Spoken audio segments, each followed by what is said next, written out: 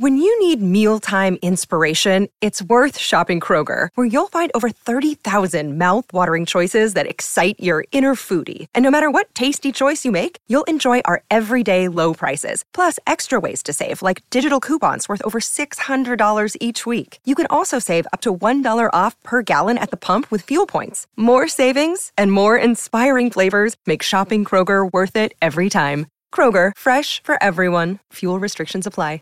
What's the easiest choice you can make? Window instead of middle seat? Picking a vendor who sends a great gift basket? Outsourcing business tasks you hate? What about selling with Shopify? Whether you're selling a little or a lot, Shopify helps you do your thing, however you cha-ching. Shopify is the global commerce platform that helps you sell at every stage of your business. From the launch your online shop stage to the first real-life store stage, all the way to the did we just hit 1 million orders stage. Shopify's there to help you grow. Whether you're selling scented soap or offering outdoor outfits, Shopify helps you sell. Wherever and whatever you're selling, Shopify's got you covered. Sign up for a $1 per month trial period at shopify.com/try. Go to shopify.com/try now to grow your business, no matter what stage you're in. Shopify.com/try.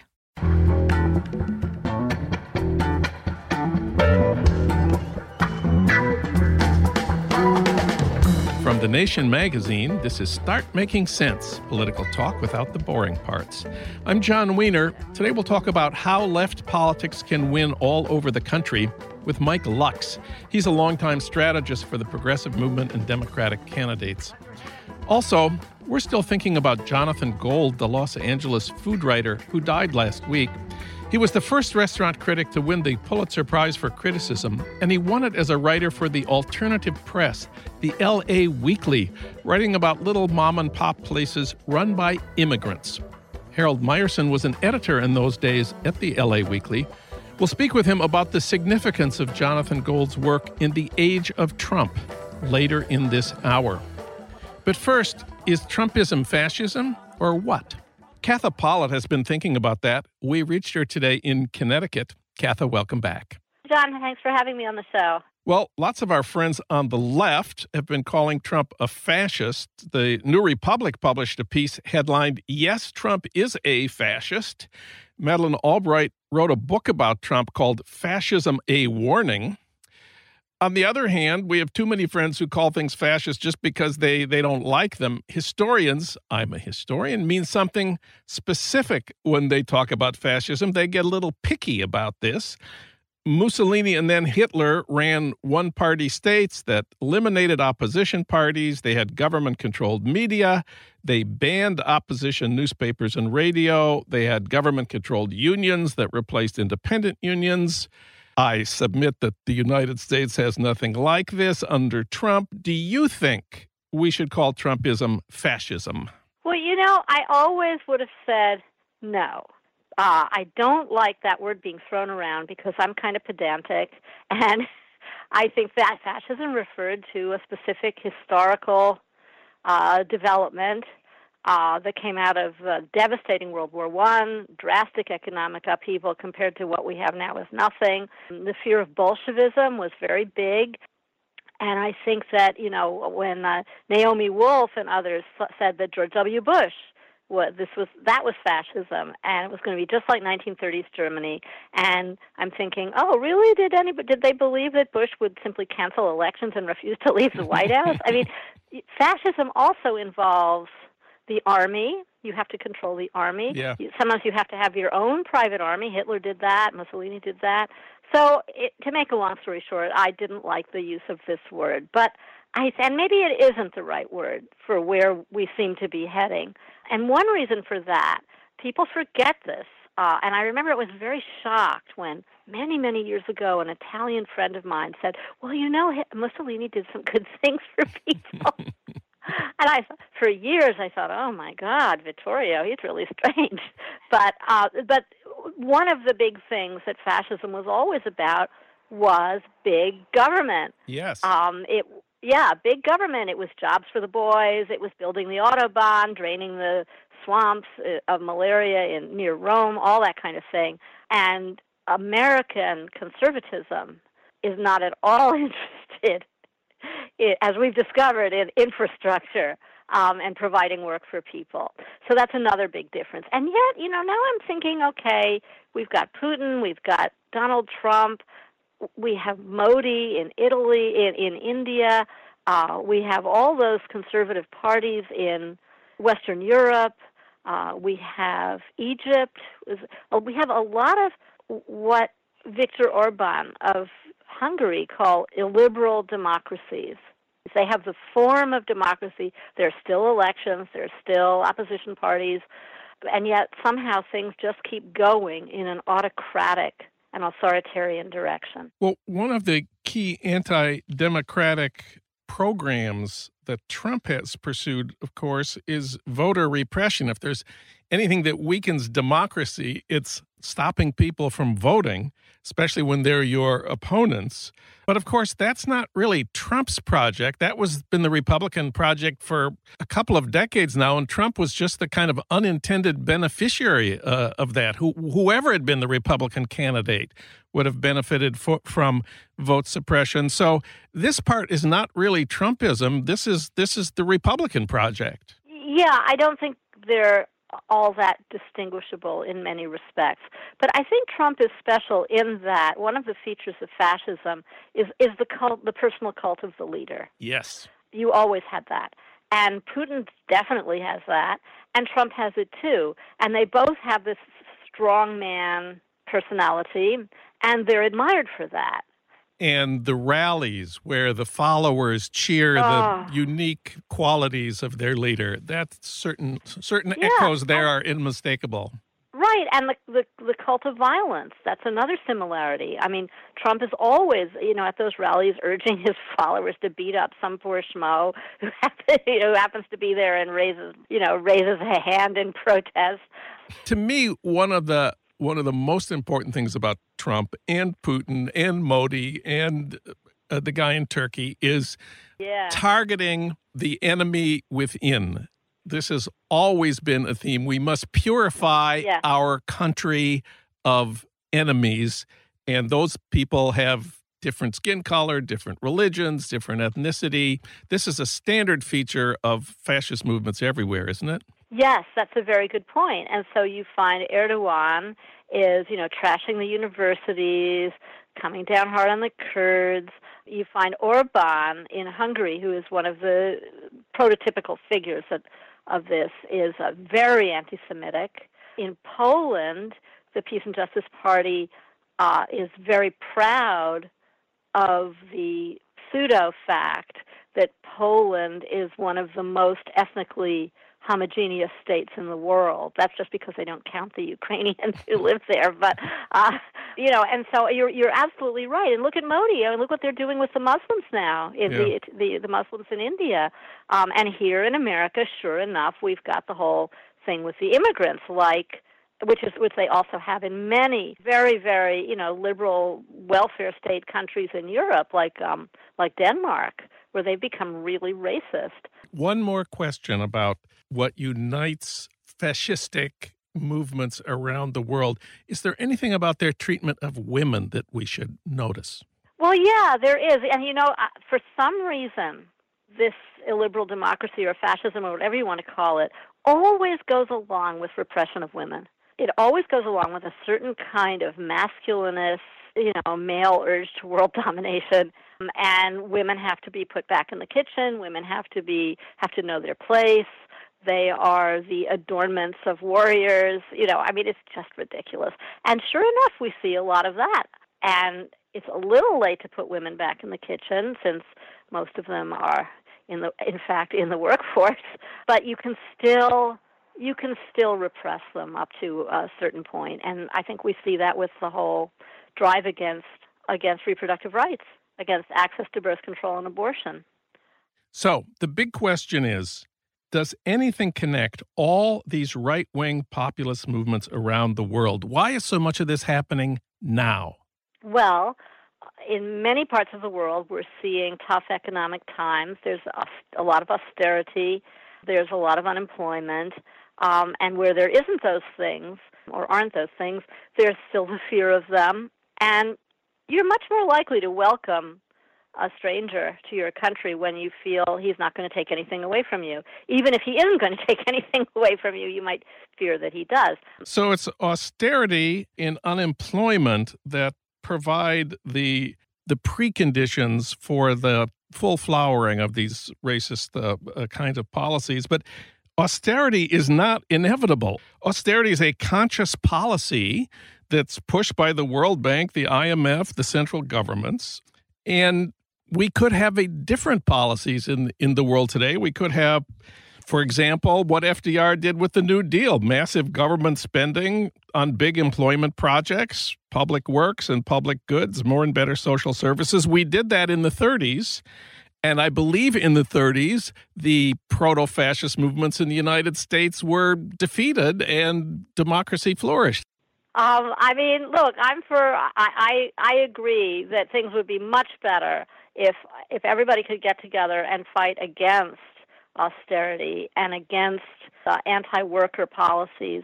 And I hope they'll do that. And I hope Democratic politicians will fight for that. Well, and let's just remember one more thing in conclusion here. Trump is the most unpopular president in our history. He lost the popular vote by 3 million votes. He's not doing much to win the middle and the undecideds. It seems likely now, at least, that we will vote Democrats into control of the House, possibly even the Senate in November, and we'll vote Trump out of office in 2020. From your mouth to God's ears, John, and we may get rid of Trump, but Trumpism, I don't know.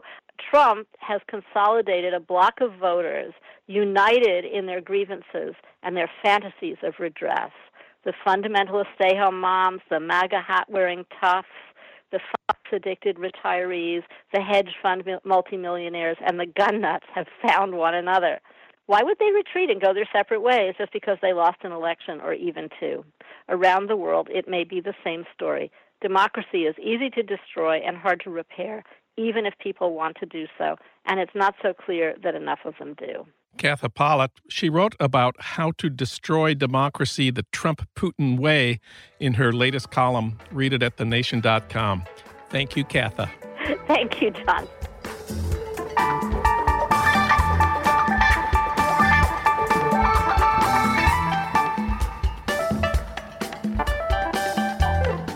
Next up, left politics can win in New York City and L.A. and San Francisco and Chicago. But what about Iowa and Ohio?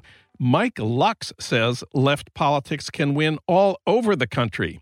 He's a longtime strategist for the progressive movement and for Democratic candidates. His career spans 4 decades and 6 presidential campaigns. He's worked with the AFL-CIO, MoveOn.org, Planned Parenthood, the NAACP Voter Fund, and Netroots Nation. And he's written a new book. It's called How to Democrat in the Age of Trump. He's also a contributor to The Nation. Mike Lux, welcome to the program. Thank you very much. It's good to be here. I love The Nation, and I love the podcast. Well, thank you.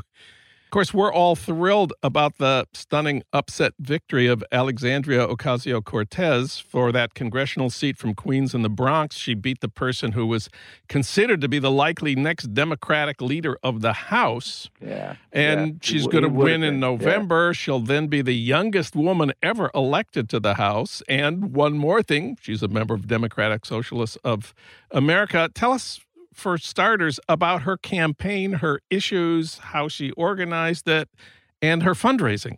Well, I wasn't directly involved with Alex's campaign, although I know a lot of the people that were. I tell you, she came out of nowhere. She literally, as your listeners probably know, she literally tended a bar, before she ran for Congress. The ultimate grassroots insurgent candidate. But she caught fire with people, not just because she's a charismatic person, and she is, but because she articulated a vision of working class politics that I would argue goes beyond left-right. It's more who's got the power and who doesn't, who's inside and who's out. To me, it was a classic example of the Democratic Party leadership. I just think they've gotten out of touch with their own grassroots. We've become too much of a top-down party in Washington, D.C., and we've fallen asleep to what grassroots working-class folks really care about. And she tapped into all of that and scored the upset of the year. Well, what the Democratic establishment has been saying ever since she won was that her kind of politics may work in the Bronx and Queens and, South L.A. and Oakland, but it's not going to work in the middle of the country, and it's not going to work in middle-class suburbs. Tammy Duckworth, senator from Illinois, said we have to be careful not to be, quote, too far to the left, close quote. You have a piece in The Nation arguing that they're wrong about that. Why do you think they're wrong? Alex's campaign represented the people who cared about working people, the outsiders, the powerless, and that's who responded to her. The same kind of folks are feeling that in Iowa and Omaha and Montana and Ohio. And if you look at the kinds of campaigns that have been successful there against the trend line in American politics, it's been populist Democrats, working class Democrats. When you look at Sherrod Brown, he is the only Democrat to have won statewide for an Ohio elective office in the last 10 years. Every other office statewide has been won by Republicans.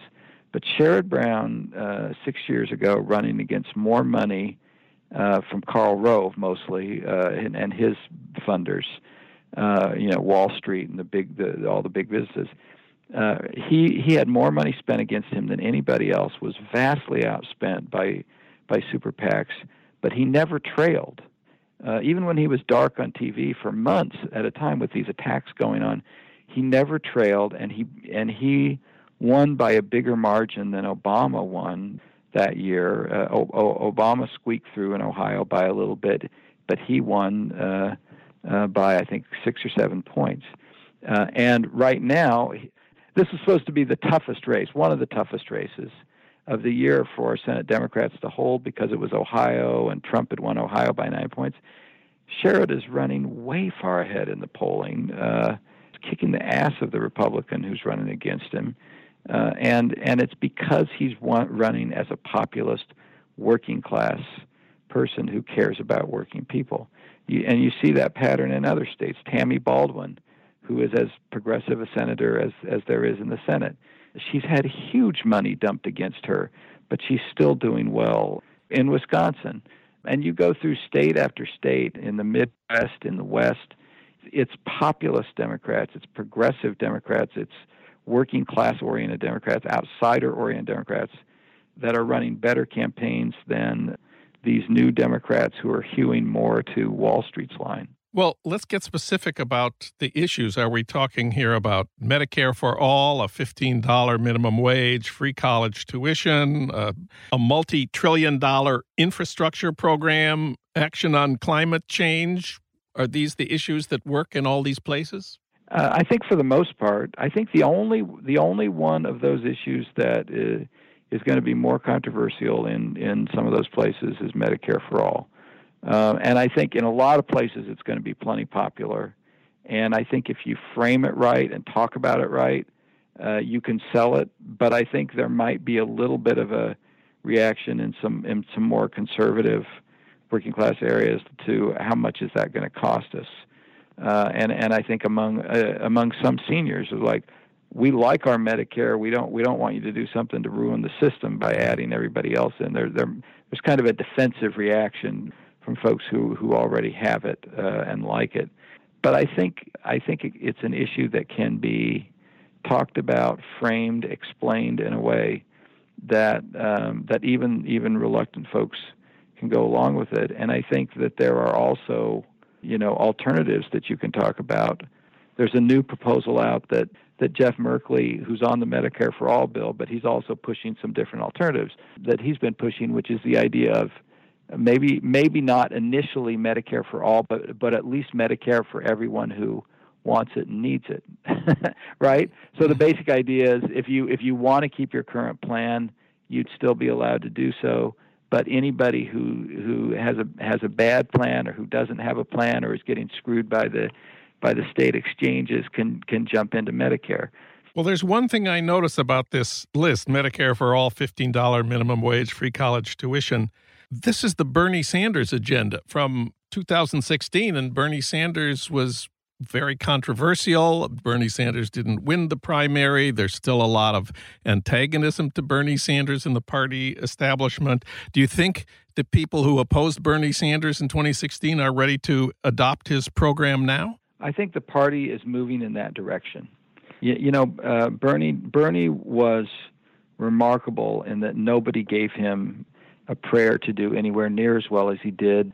Hillary Clinton got more endorsements, more support from the party establishment than literally any non-incumbent had ever gotten.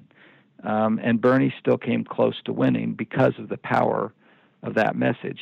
In a different kind of campaign, in a wide open race, I think a candidate with that kind of message would win the primary. And I think we will see in 2016 more candidates moving in that direction just because they know that's where the energy in the party is. Now, what the opponents of, let's call it the Bernie agenda in the Democratic Party say is that this is not going to win over the suburban moderates who in the past voted Republican, but now are turned off by Trump and oppose Trump. These people are ready to be recruited to oppose Trump, and having a truly left-wing program is not going to succeed with suburban moderates. What do you think about that argument? Well, I talk about that a lot in my book. I think the suburban moderate is one of the more overhyped demographic groups in American politics, and has been for a while.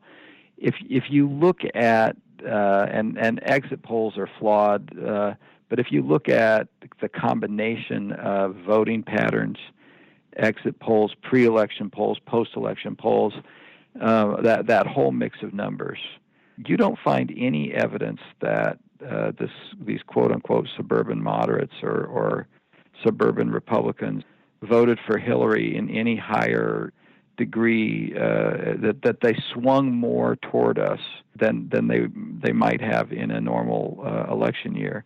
She got a little bit more votes from them than Obama did against Romney, but it wasn't that much.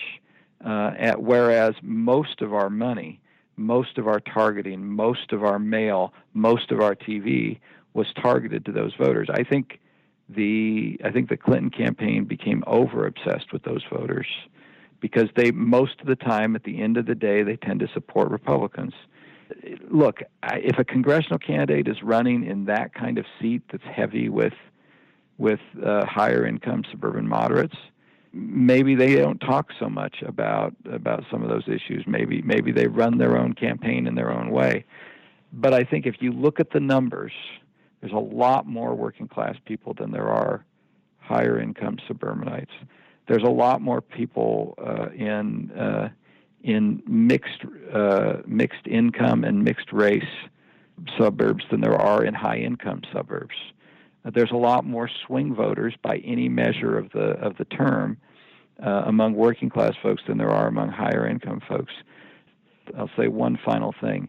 There's a lot of folks in those higher income suburban swing vote categories who are actually tend to be with us on a lot of issues. A lot of them love their public schools.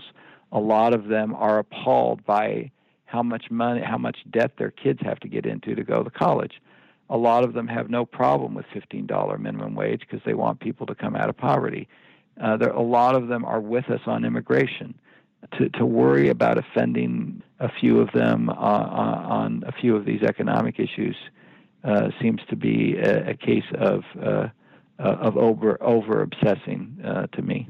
One last question: campaign financing. We're told money talks, and the candidate who raises the most money almost always wins. Most campaign funding pays for TV ads and consultants. My understanding is those don't really convince people to turn out and vote who are skeptical or apathetic or undecided. What convinces people is face-to-face contact with their neighbors who come and talk to them on their doorstep. What do you think about the obsession with campaign funding in this cycle and all cycles? I think that we got over-obsessed with TV ads a long time ago, and that you could argue back in the 70s and 80s when I was coming into politics that made more sense than it does now. But I have never thought that that we should be spending the percentage of our campaign budgets on TV that are spent. I think that investments in classic, old school, person to person, friend to friend, peer to peer, worker to worker, church member to church member, and door to door, and phone to phone, right? Yeah. And now social media to social media.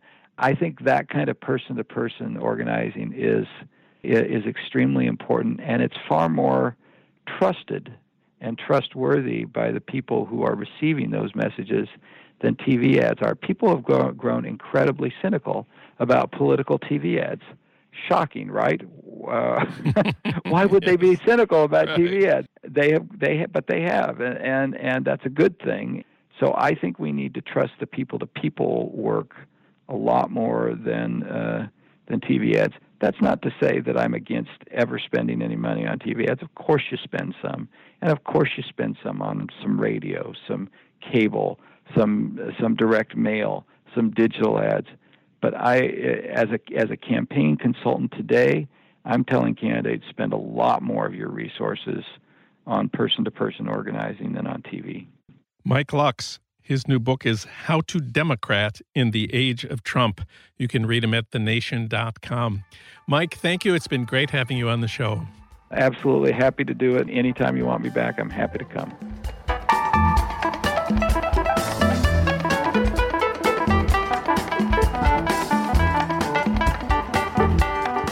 Finally, we're still thinking about Jonathan Gold, the L.A. food writer who died July 21st.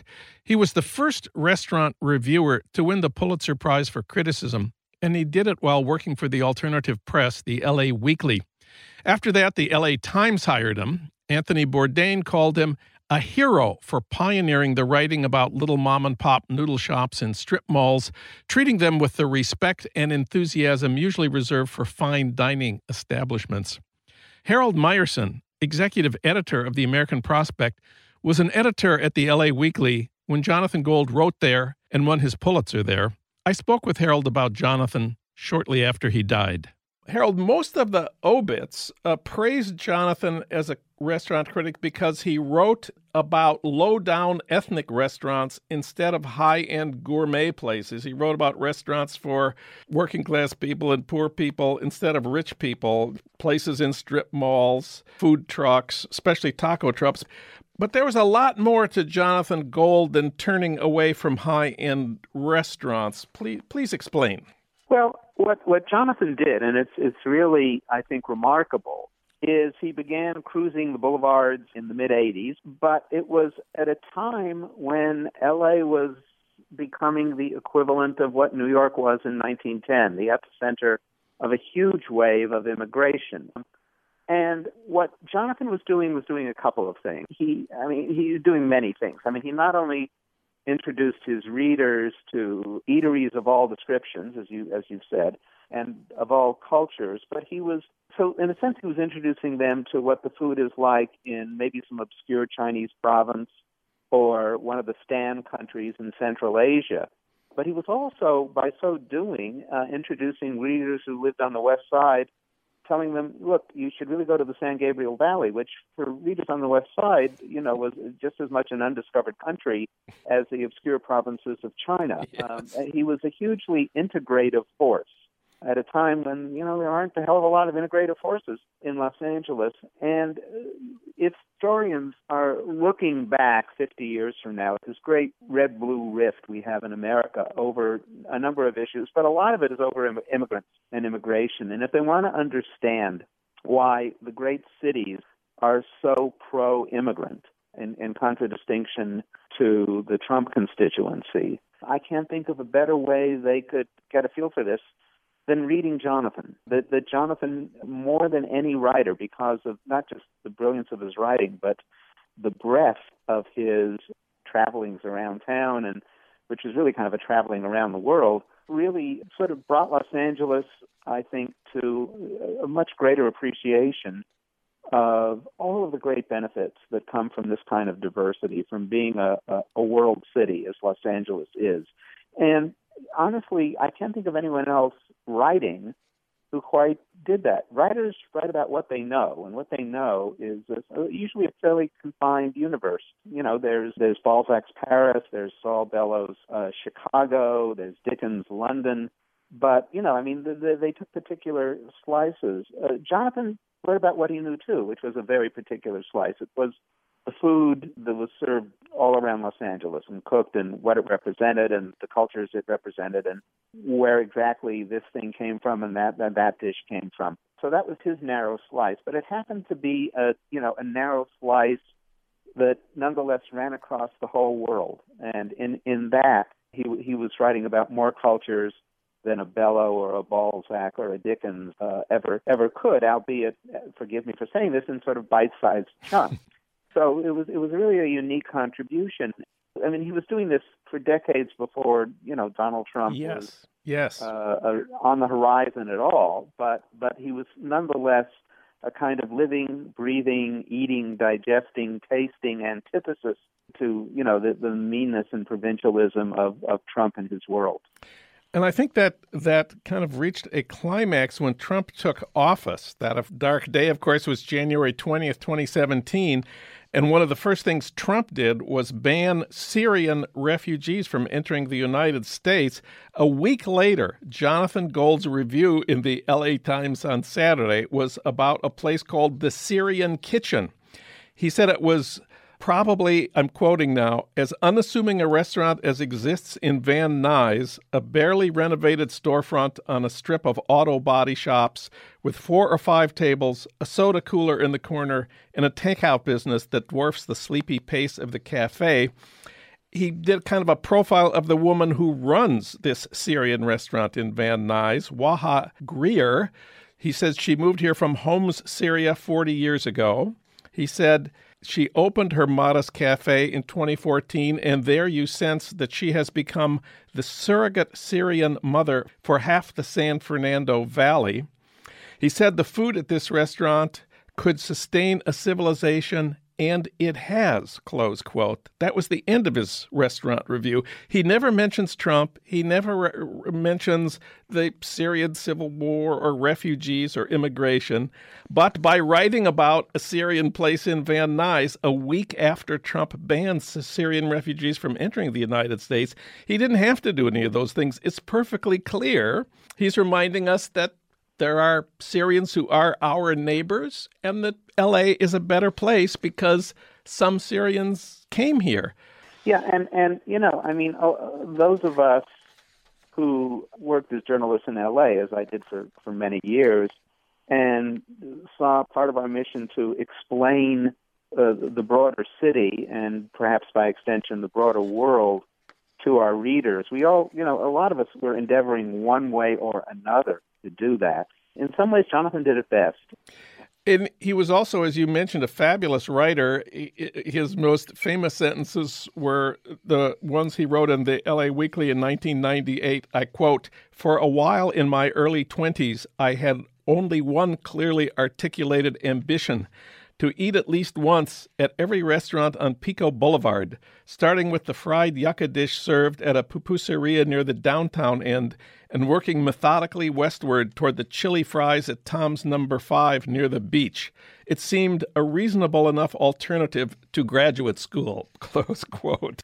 For any young people contemplating careers, well, I think the careers of lots of journalists have many crooked lines. I think Jonathan is an example, but you can do amazing stuff in certain fields that hadn't been considered all that amazing before. And that's really what he did with food criticism. I mean, it's only in the last couple decades that genre has really both expanded its readership and expanded its depth. And, Jonathan is responsible for a lot of that. And, of course, if you're writing about all the restaurants on Pico Boulevard starting downtown, the first group you're going to come to is the Pico Union neighborhood, which is maybe the poorest neighborhood in L.A. and the one that's filled with Central American refugees at the very moment he started writing, the Salvadorians, the Nicaraguans. And, of course, that was a huge issue in American politics at that point. It was. And, this is very slowly coming to the attention of Angelenos. I remember in the late 80s, there was a fire in what was then the tallest, and now is the second tallest building in Los Angeles, Library Tower. And I was in L.A. watching the 11 o'clock news report as the janitorial workforce was pouring out. And at that point, I realized, gee, the people who clean downtown buildings are all these immigrants from, they look like they're Mexican or Central American. I mean,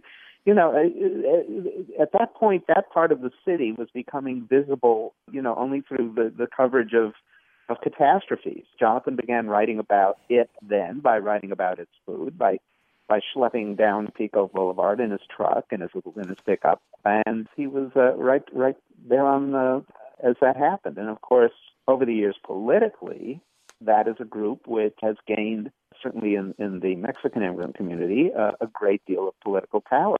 Jonathan, though, was chronicling it bite by bite from the very outset. Bite by bite. Last quote from Jonathan. I'm trying to get people to be less afraid of their neighbors. Jonathan Gold is irreplaceable for us. You can read Jonathan's reviews at latimes.com. You can read Harold Meyerson at prospect.org. Thanks, Harold. It's great having you on the show. Great being here, John.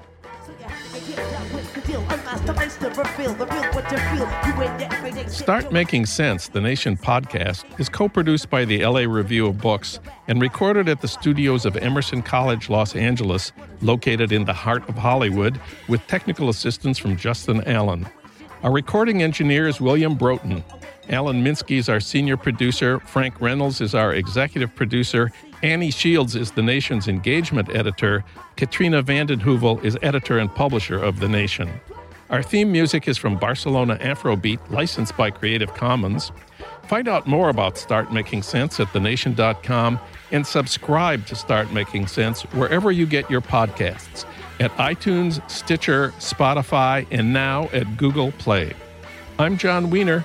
Tune in to Start Making Sense next week for more political talk without the boring parts.